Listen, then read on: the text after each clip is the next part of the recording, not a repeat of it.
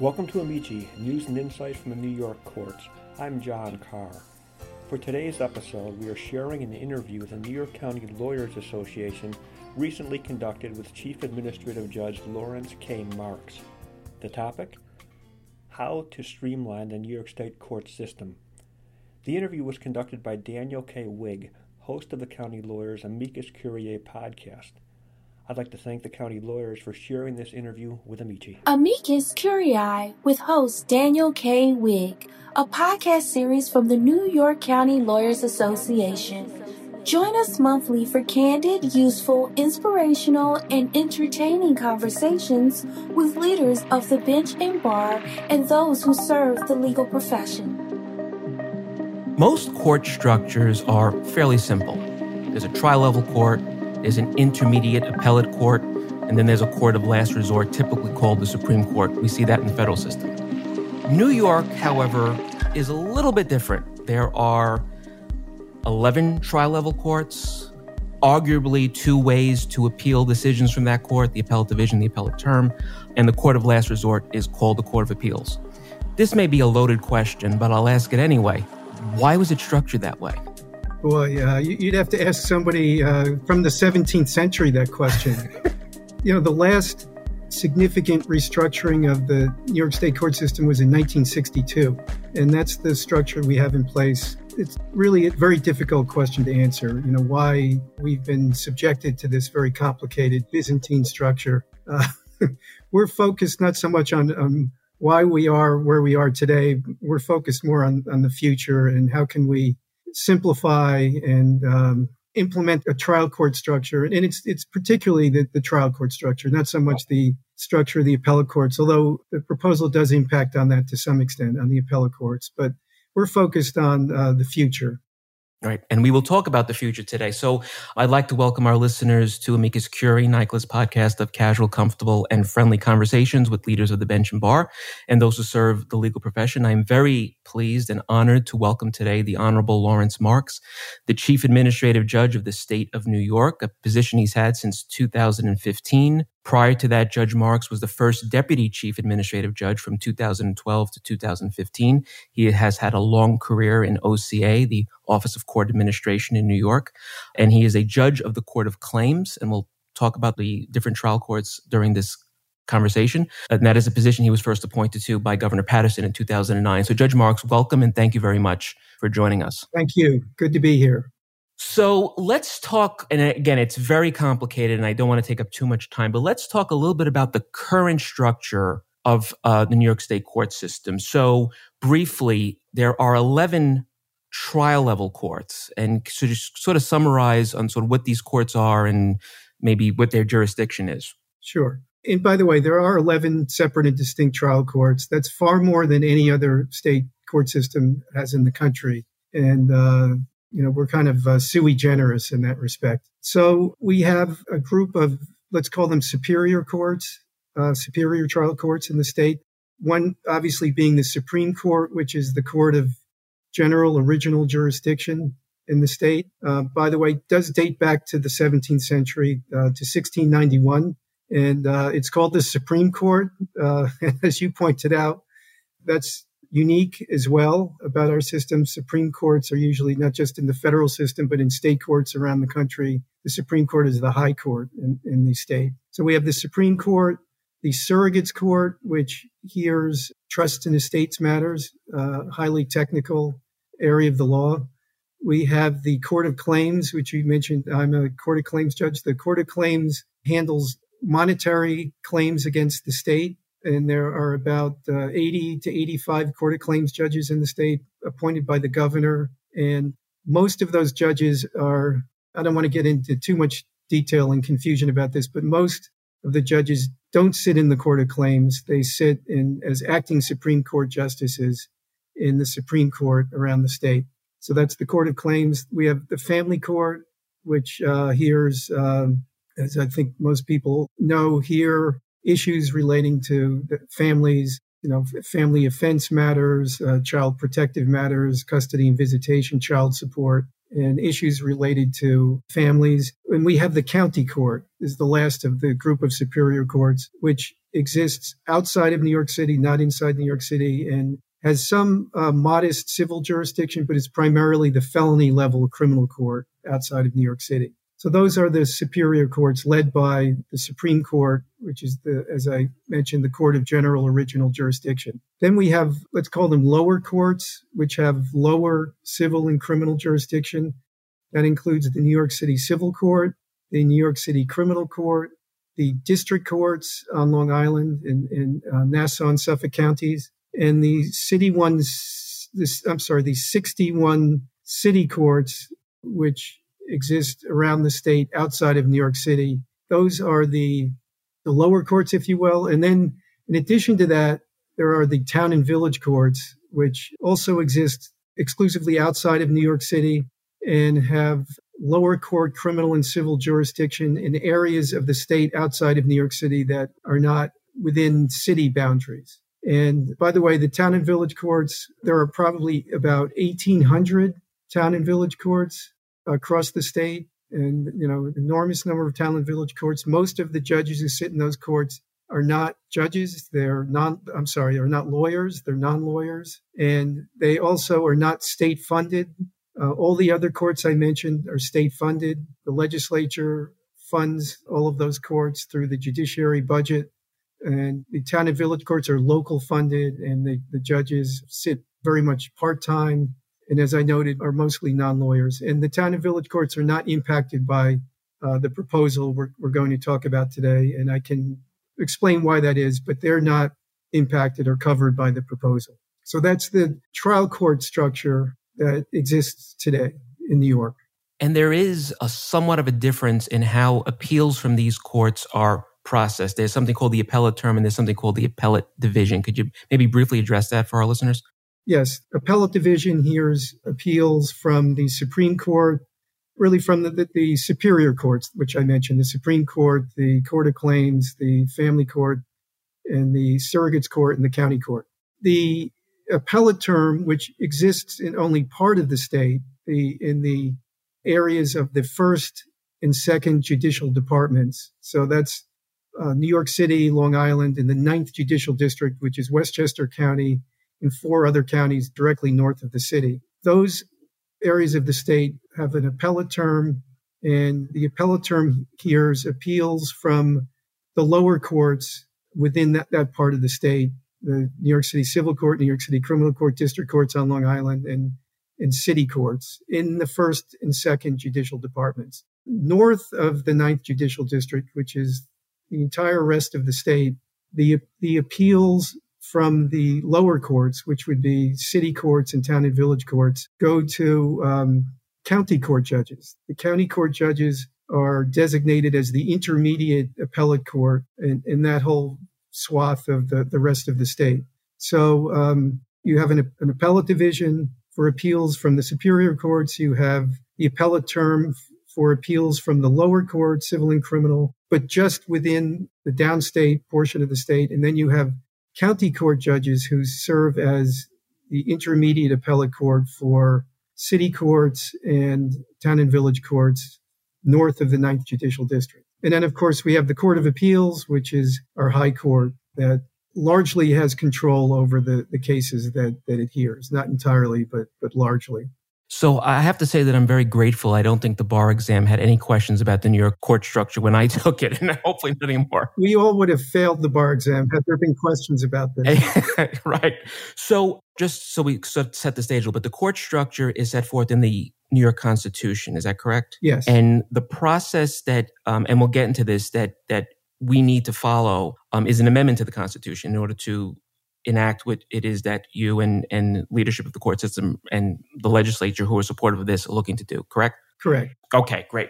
So what I'd like to now talk about is what the plan is on how to consolidate the courts. I just want to focus on the court structure. We'll separately talk about sort of the judges and staff and how that all gets impacted. So my understanding is you're looking to have sort of 2 buckets, a Supreme Court and a municipal court. So focus just on the Supreme Court. Again, just for clarity purposes, how is the Supreme Court structured right now? What I mean by that is there are different, and this goes into the follow-up question, there are different parts, right, depending upon sort of a subject matter. Can you maybe explain that a little bit for our listeners?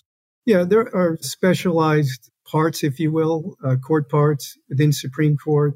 So, for example, we're talking mainly in the larger jurisdictions of the state, the larger counties, and particularly the downstate counties. Many of the counties upstate have one judge or two judges and don't specialize or approach their cases in a general fashion. But in a county like Manhattan, for example, maybe the busiest, has the most litigation and has a lot of the most complex litigation that we see in the state court system around the state. It has a commercial division to hear larger commercial cases. I think the amount in controversy has to exceed $500,000. So there's a commercial division that deals with those cases. There are matrimonial parts in larger counties, particularly downstate, that handle, obviously, divorce cases. There are some guardianship parts that handle a very specialized area of the law, guardianship cases. And I'm trying to think of other examples. The largest category of cases that we see, civil cases that we see in the Supreme Court, are tort cases, personal injury, which can range from fairly simple cases, slip and fall cases, to fairly complex cases like medical malpractice cases. And they are not handled in specialized courts. Those are assigned to judges who don't specialize but handle the general run of the mix of the cases. And then, of course, there's in New York City, I don't know that I would describe these as specialized parts, but they're criminal cases, the felony cases that are handled in the Supreme Court in New York City. They're not outside the city, as I noted a moment ago. They're handled by the county courts, primarily outside the city. But that's really a separate term of the Supreme Court.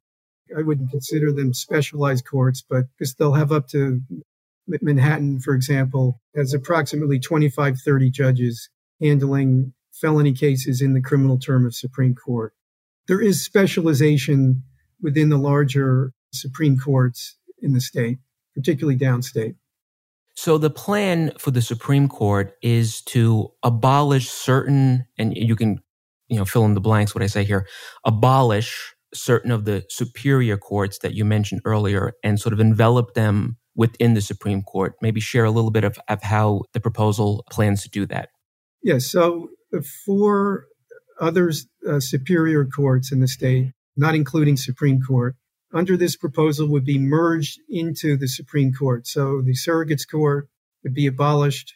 Those cases would be merged and the judges would be merged into the Supreme Court. The same for the Court of Claims, which, as I noted, hears monetary claims against the state. The Court of Claims would be abolished. The cases and judges would be merged into Supreme Court. Same for family court, and outside New York City, the county court. In addition to the other courts, the county court would be merged into Supreme Court. And they would all become parts of the Supreme Court. So with this new proposal, how is the Supreme Court now? It'll be structured with these different parts, correct? Yeah, I would call them divisions. Divisions, okay. That's the term that we use in the proposal. In the larger jurisdictions, upstate, again, there are many counties. Most of the counties in the state are of relatively small population and many have a single judge, maybe two or three judges. And those counties would not be divided up into, their Supreme Court would not be divided up into divisions. The one or two or three judges in those counties would handle the entire mix of cases. So you would potentially have a judge in wherever the county may be who would hear a commercial case and a surrogates related case and a family case? Correct. Okay. That's right.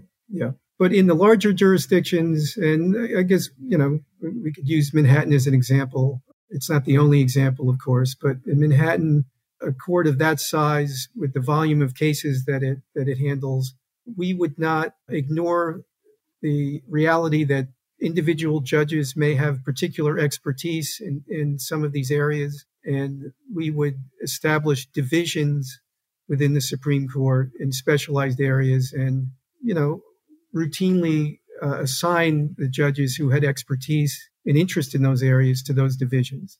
But they would all be Supreme Court justices. the cases would be Supreme Court cases, and we'd be left with a single Supreme Court that would continue to be the court of general original jurisdiction in the state, but it would be handling the whole range of superior court cases that are now handled by, a handful of courts.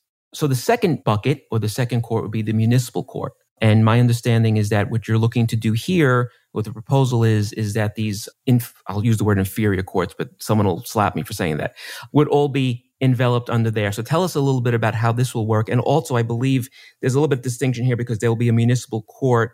It won't be statewide. It'll be, because its nature implies that by county or at least by judicial district. So maybe share with us that. I would call them the lower courts, not the inferior courts, because I don't want to be slapped either. Okay. We could both get into trouble. So the New York City Civil Court and the New York City Criminal Court and the district courts on Long Island and the 61 city courts that we have outside of New York City now would all be merged into a single municipal court, which would have the lower court criminal and civil jurisdiction that those courts now enjoy. And there could be opportunity in the larger jurisdictions of the state to divide in the municipal court in individual counties into divisions as well, where that would make sense. It seems probably more compelling to do that with the superior courts, but probably unlikely that most judges would handle criminal and civil cases in a merged municipal court, but it's possible. It's possible. And of course, now upstate in the city courts north of New York City, and there's some city courts on Long Island. In the smaller jurisdictions, judges handle both the civil and the criminal in the city courts upstate, as they do in the town and village courts, which again are not impacted by our proposal. And the housing court, now that is structured a little bit differently right now, and how will that be reimagined under this proposal? Yes, housing court now is a part of the New York City Civil Court, but the judges are really statutory creations. They're not constitutional judges. And actually, they're appointed by the chief administrative judge pursuant to statutes set out in the judiciary law. They clearly, in our opinion, handle very important cases, very complex cases, mostly eviction cases. And there's been a lot of attention on housing court in recent months and over the past 2 years. So we would, reflecting the important work the challenging work that they do and the volume of work that they do, this proposal would make them full municipal court judges. And instead of being appointed by the Office of Court Administration, the chief administrative judge, they would be appointed by the mayor. But they would be full-fledged constitutional judges and municipal court judges under this plan. And finally, in terms of the structure, and you mentioned this earlier, the town courts or the justice courts are not really going to be affected by this proposal. Share with us just a little bit more about what they do and maybe the reasoning why they won't be affected. Yeah, so they have full criminal and civil lower court jurisdiction. So you could sort of look at the town and village courts as kind of a combination of New York City Civil Court and New York City Criminal Court. The jurisdiction, the monetary threshold is lower than it is right now in the New York City Civil Court, for example. But they arraign felony cases. They have full jurisdiction over misdemeanor cases. They handle civil cases, and their jurisdiction is the areas within their boundaries that they're all outside of the city courts. And as I said, there are hundreds and hundreds of them throughout the state. They're not state-paid courts. In other words, they're not paid out of the state budget, the state judiciary budget. They're paid by their localities. They're part-time judges. Most of them are not lawyers. It's a system, frankly, that has tremendous challenges, mainly because most of the judges, 2/3 of the judges are not lawyers. And that presents a lot of challenges for those courts. But the fact of the matter is they're popular in their jurisdictions, and each little town and hamlet wants to have its own justice court and elect. I believe they're all elected. There may be some who are appointed, at least on an interim basis. And so they're popular upstate, despite some of the problems and challenges that they experience. And we made a judgment early on that although there are issues that should be addressed in the town and village courts, we didn't want to weigh our proposal down by including them in our restructuring proposal. So before we talk a little bit about how the judges will be affected by this, and that's another topic, what would you say are the benefits to the litigants and the lawyers for your proposal in terms of the court structure? Yeah. So first of all, I mean, we're now 15 minutes into this conversation, and we finally finished, which is probably an incomplete explanation of the structure. It is bewildering and confusing, and there's nothing like it in any other jurisdiction in the country. So first and foremost, it would eliminate the confusion and bewilderment for those that have to navigate the current system. And that is not just litigants and unrepresented litigants, and this is certainly a bewildering system for that group of folks. But it's confusing and complicated for lawyers as well. So it would be a much simpler, more streamlined, more comprehensible structure for lawyers and litigants who have to navigate it. In addition to which, because of the sort of unique, to a large extent, jurisdiction and authority that these individual courts have, each one of them, related disputes not infrequently have to be litigated in multiple courts. And, the classic example of that is in the domestic relations area, where depending on the case and the litigants, they may have to be litigating issues arising out of the same family in Supreme Court, family court, and criminal court. And obviously that is expensive and time-consuming and burdensome and completely unnecessary. And we've tried to address that in some of these areas by jumping through hoops and avoiding falling over tripwires by designating kind of one judge to handle multiple issues relating to individual litigants or individual family litigants. But it's a kind of a jerry-rigged approach to the problem that we feel could be much better addressed by the merger of the courts that I've described. So it would address that problem. And, very importantly, and the chief judge has really emphasized this, as one of the great benefits of the proposal, it would make it much easier for court administrators than it is now, much easier to move resources around. And I'm not talking about taking judges from Plattsburgh, on the Canadian border and assigning them to Brooklyn. I mean, that's not going to happen. Certainly, it's not going to happen on an involuntary basis against the wishes of the judge who would be reassigned. But certainly within counties, within individual jurisdictions, this approach, consolidation approach, would make it much easier for us to operate like a normal. And we're not a business, certainly, but in many ways, running the court system is like running a business. And it can be very difficult to move resources around quickly to where they're most needed at any given point in time. Because each of these courts has its own culture and jurisdiction and, an area of practice that makes it very difficult to do that, to be able to quickly and efficiently and effectively put resources where they're most needed. That works, and this is, the chief judge has also emphasized this, it's a very important point.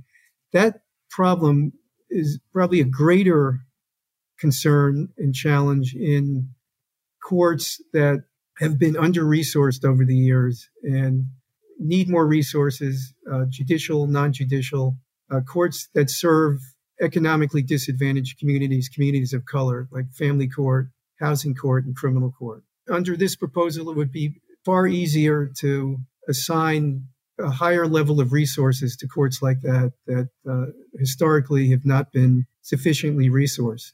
And before we get on to the judge's question, this is not sort of the first rodeo, so to speak. Attempts have been made in the past. I know the late Chief Judge Kaye, former Chief Judge of the state, tried this. I believe Judge Lippman, former Chief Judge who held your position once upon a time, also tried this. What are the lessons learned there? Why didn't it work those times? And why do you think and hope that it'll work this time? Every chief judge in the modern era, which I would date back to the 1960s, when there was the last restructuring of the court system, particularly the trial court structure.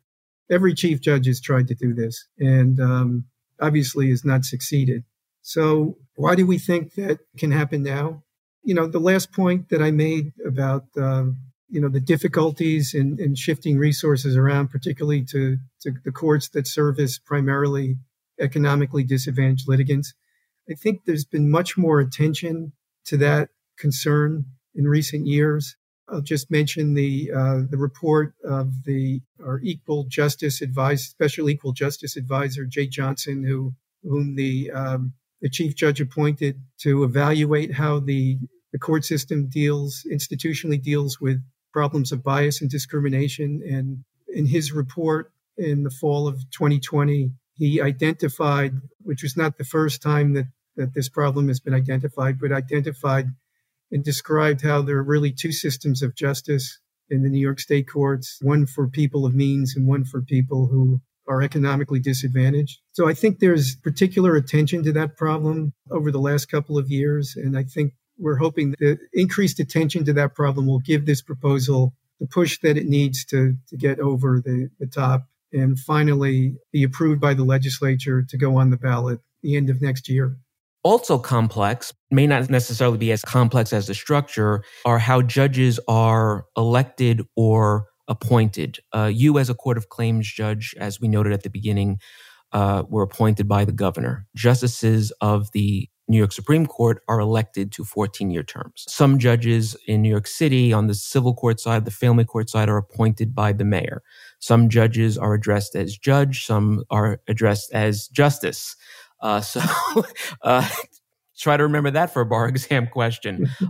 Tell us a little bit of how that will play out in terms of abolishing certain courts and enveloping them into this two structure on the trial level that you are envisioning.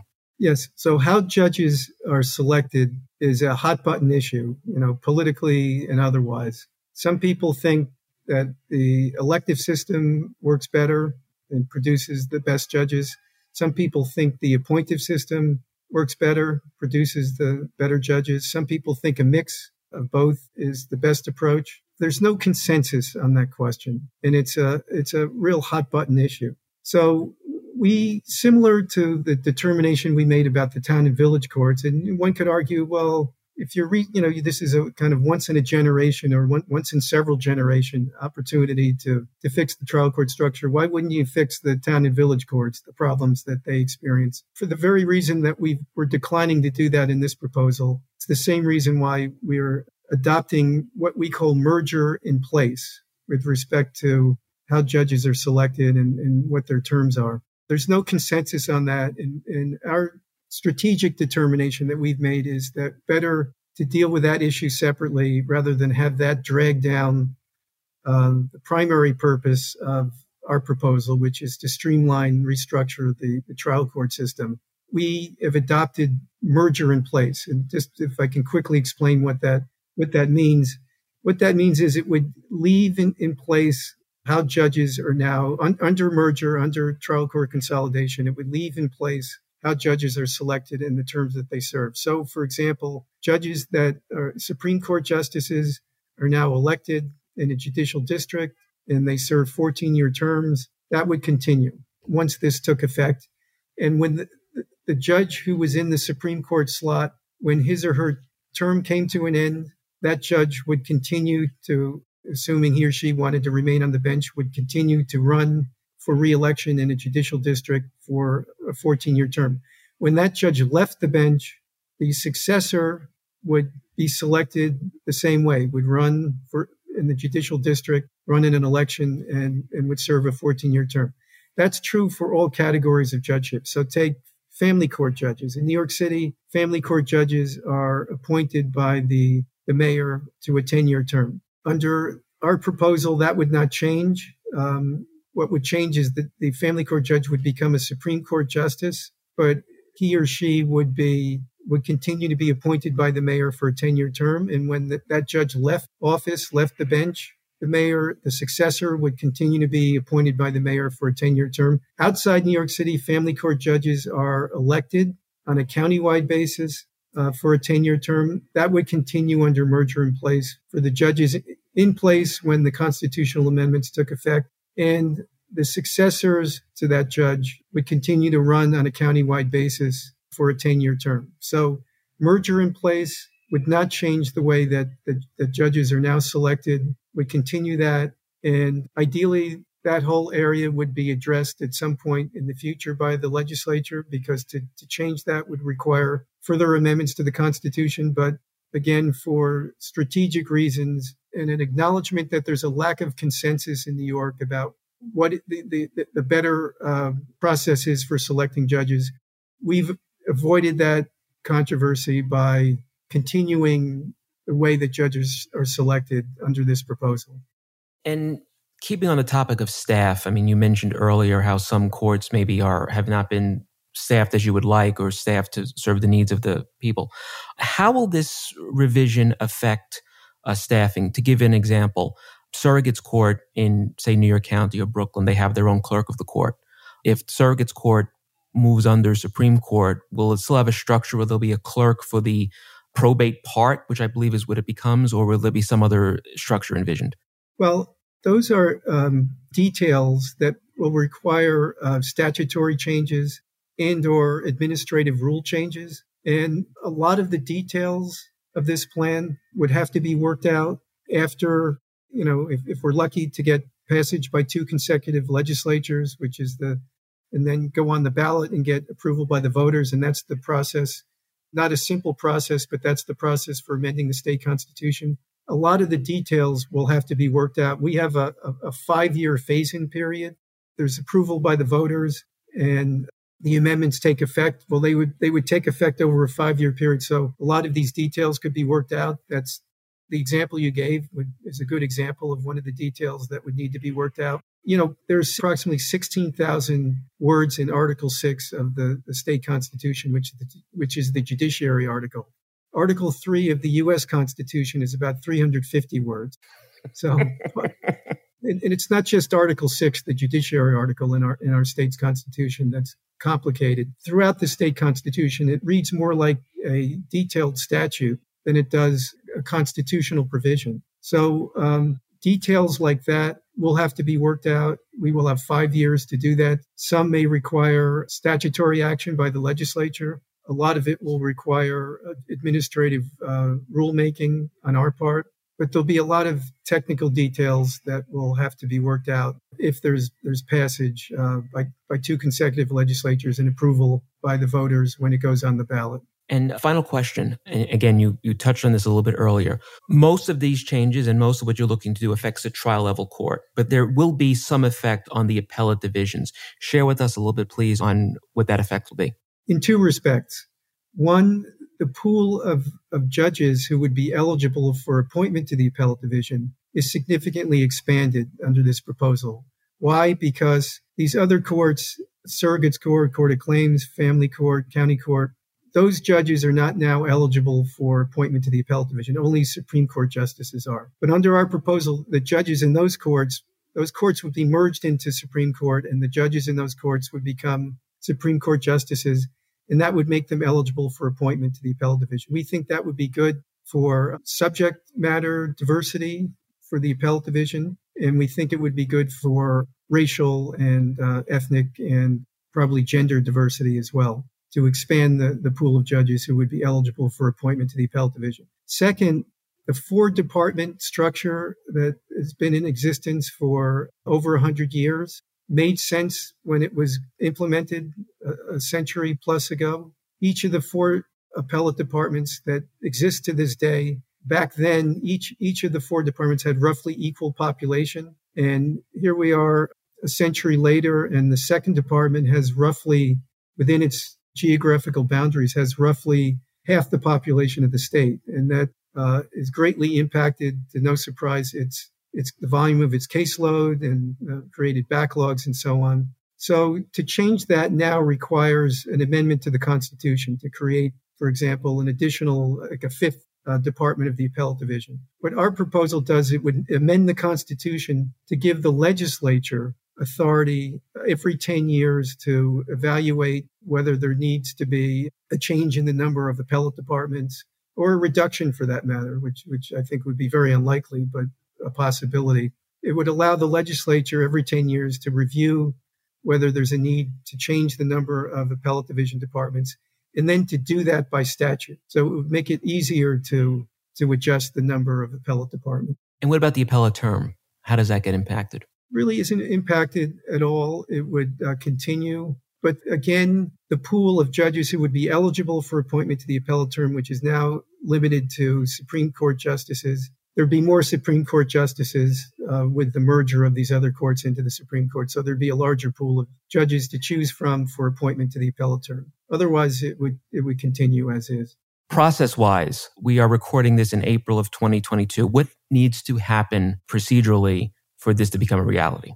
It requires, which I mentioned, but I'll mention it again, it requires passage by 2 consecutive legislatures. And then it would have to go on the ballot and be approved by the voters, and then would take effect after approval by the voters the following January 1st. Although, as I noted, there's a 5-year rollout period in our proposal to deal with a lot of the technical details that would need to be addressed under the proposal. So we are pushing hard. This is the second year of the current legislative session. All the members of the legislature are up for re-election later this year. So we're pushing hard to get first passage this year. And technically that means this would have to pass this year because this is an election year, and the primaries this year are in late June. And so the legislature has said that it will be finished wrapping up. It just wrapped up the budget yesterday. And after a break, they'll come back and deal with a lot of remaining policy issues, hopefully including this issue. And they will need to do that by early June when they're saying they will be adjourning for the year. So we're making a big push this year. There's 100 plus organizations and growing who support this. Legal services organizations, good government groups, victims' rights groups, business organizations, over 100 groups that support it. We're going to activate those groups and get them to push hard in the legislature. And the bill has been introduced in both houses by, in each house, the Judiciary Committee chair, which is exactly who you would want to sponsor and introduce this proposal. So we're very optimistic. We're not suggesting, because this is not easy at all, and we're not suggesting that it is. And as we discussed, every chief judge going back 5-6 decades has advocated for something like this. But for the reasons I mentioned, we're very optimistic, and we're going to try as hard as we can in the remaining weeks of the session to get this on the front burner and get first passage this year. And I would note the New York County Lawyers Association has voiced its support of it, and their comment to this is available on their website for anyone who might be interested in reading it. So, Judge Marks, thank you very much for spending time with us today to share with us this phrase that you used, this Byzantine structure and the plan to, if there is such a phrase, un-Byzantine it moving forward. So thank you, Judge, for your time, and thank you to our listeners for tuning into this episode of Amicus Curiae. I am Dan Wigg, your host. Please stay tuned for our next episode. And that's a wrap. Thank you for listening to NYCLA Amicus Curiae Candidly Speaking with host Daniel K. Wigg, a podcast from the New York County Lawyers Association. New and previous episodes are available on Apple Podcasts, Android, Stitcher, and Spotify. If you enjoyed this episode, please subscribe, share, rate, and leave a review on your listening platform. To find out more or to join our incredible inclusive legal community, please visit nycla.org.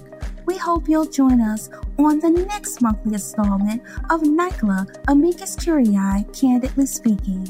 Be sure to follow our Twitter feed @AmicusNYCLA for information on upcoming episodes.